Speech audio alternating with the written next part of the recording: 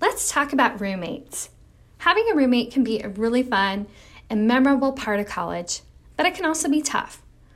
Each student is raised differently, and at times, this can cause friction.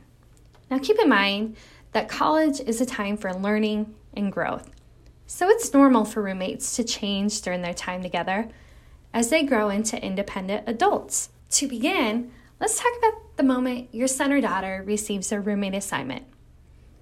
I have one do for you, and I have one don't. So let's just go ahead. We'll start with the don't, all right? So when your student gets a roommate assignment, there's one thing I don't want you or your student to do. I don't want you guys to immediately swarm the roommate's social media profiles, okay? Or Google them. The reason I'm asking you not to do this is because it can lead to incorrect assumptions, which could potentially ruin a chance for a successful roommate relationship. If you think about what you see on a social media profile, what you're seeing is just a highlight, not the whole picture, okay? You can think about your son or daughter's social media presence. Do they share all the good and all the bad? Probably not, right? So we're going to ask you not to make those assumptions and not to jump to conclusions on the character of the student based on what you just see online, okay? We're going to ask you to give that student a chance. Now, in terms of the one thing I do want you to do when your student gets their roommate assignment is this, okay? I want you to strongly encourage your student to call their roommate, to introduce himself, and begin the process of getting to know each other. Now, I know cold calling a stranger may be hard to do, and it might seem old-fashioned, especially for this generation. But they're going to get a better feel for their roommate doing this instead of sending a text message. In fact, 60% of our students who lived with us this school year, they told us that they had their first meaningful conversation with their roommate regarding shared expectations and what they needed from each other. They had that conversation before they moved in or on their first day living together. So here's my advice to do. Have your student skip the text and have them make the call. Next, let's talk about roommate concerns. Now, unfortunately, your student's roommate is not going to be able to read your son or daughter's mind. Problems will arise, and that's to be expected. What's important is that roommates openly discuss these small conflicts as they come up instead of letting it bottle up. Now, when it comes to roommate conflicts, the item we can usually trace it back to is a lack of communication. So learning how to work through a conflict, we know that takes some courage and it takes some practice as well. But most of all, it takes both roommates working together to fix the problem. Now, we can tell you from firsthand experience that students avoiding those little small conflicts, avoiding it is not going to make it go away, all right? Oftentimes, that can only make the situation worse. So what I want you to know as a parent is that our staff are willing to help coach your student through those difficult roommate conversations in the event that they need some reinforcement or support. Now, after students move in, we will provide each roommate pair some conversation topics for them to talk about. And then also during the 4th week of class, we will have students sit down together with a roommate and complete a roommate agreement.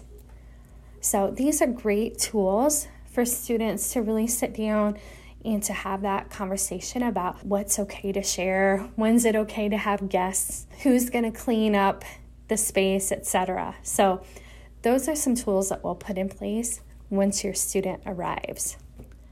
Now, a lot of times parents want to know how many students have roommate conflicts or roommate problems. What I want to tell you is from 2020, the academic year, 85% of residents reported either they didn't have any roommate conflicts, or when they did have conflicts, they talked with their roommate about the issue. So Again, talking with the roommate is going to solve a lot of the issues along the way. There are very few students that decide to pursue a room change as a result of a roommate situation gone bad. So just keep that in mind. Most of these can be resolved with a little bit of work from both parties. So you may be wondering when your student will receive their roommate assignment. And the answer is, it depends. If your student applied for housing by the April 2nd priority deadline, your student will be eligible to choose their own roommate April 5th through the 26th in the Housing and Dining portal through a process that we call roommate matching. If your student is eligible for this process, information will be emailed to them about how it works so that they can pick their own roommate.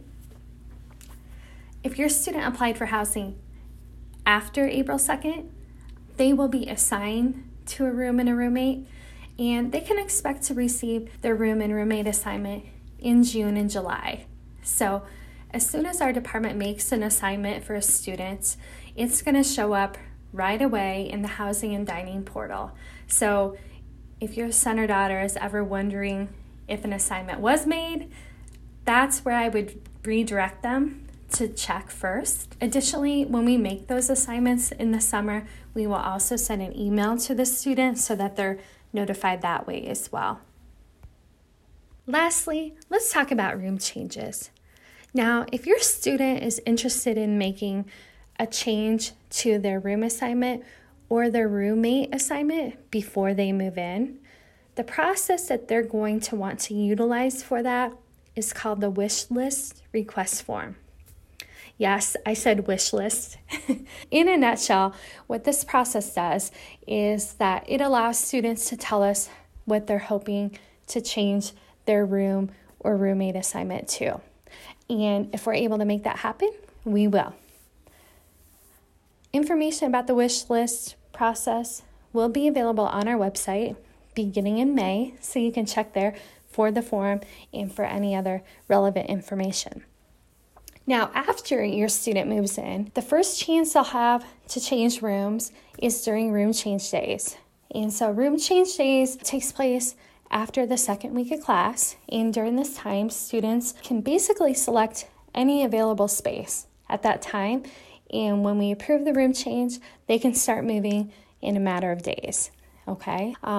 After room change days is over, we still allow students to change rooms. They can continue to do that until about the end of the fall semester. We do have a deadline, generally 3 weeks before the end of the semester is when we'll cut off the ability for students to change rooms. But so there's going to be many weeks in both the fall semester and the spring semester to change their room assignment if that is something that your student is looking to do. Now, for students who are interested in a single room, what I can tell you is that we have very limited single rooms on our main campus. You'll probably find the highest percentage of single rooms at Stadium Heights due to our reduced occupancy due to COVID. So that may be something that you consider checking out for students who are looking for their own space. Students during the school year can always add their name to the single room wait list. So in the event they didn't get the single room that they wanted, once classes start in the fall, we will open up the single room wait list and students can start adding their name to that list. And when a space comes open and we've reached their name on the list, we will offer it out to them to see if that is a space they would like to take advantage of.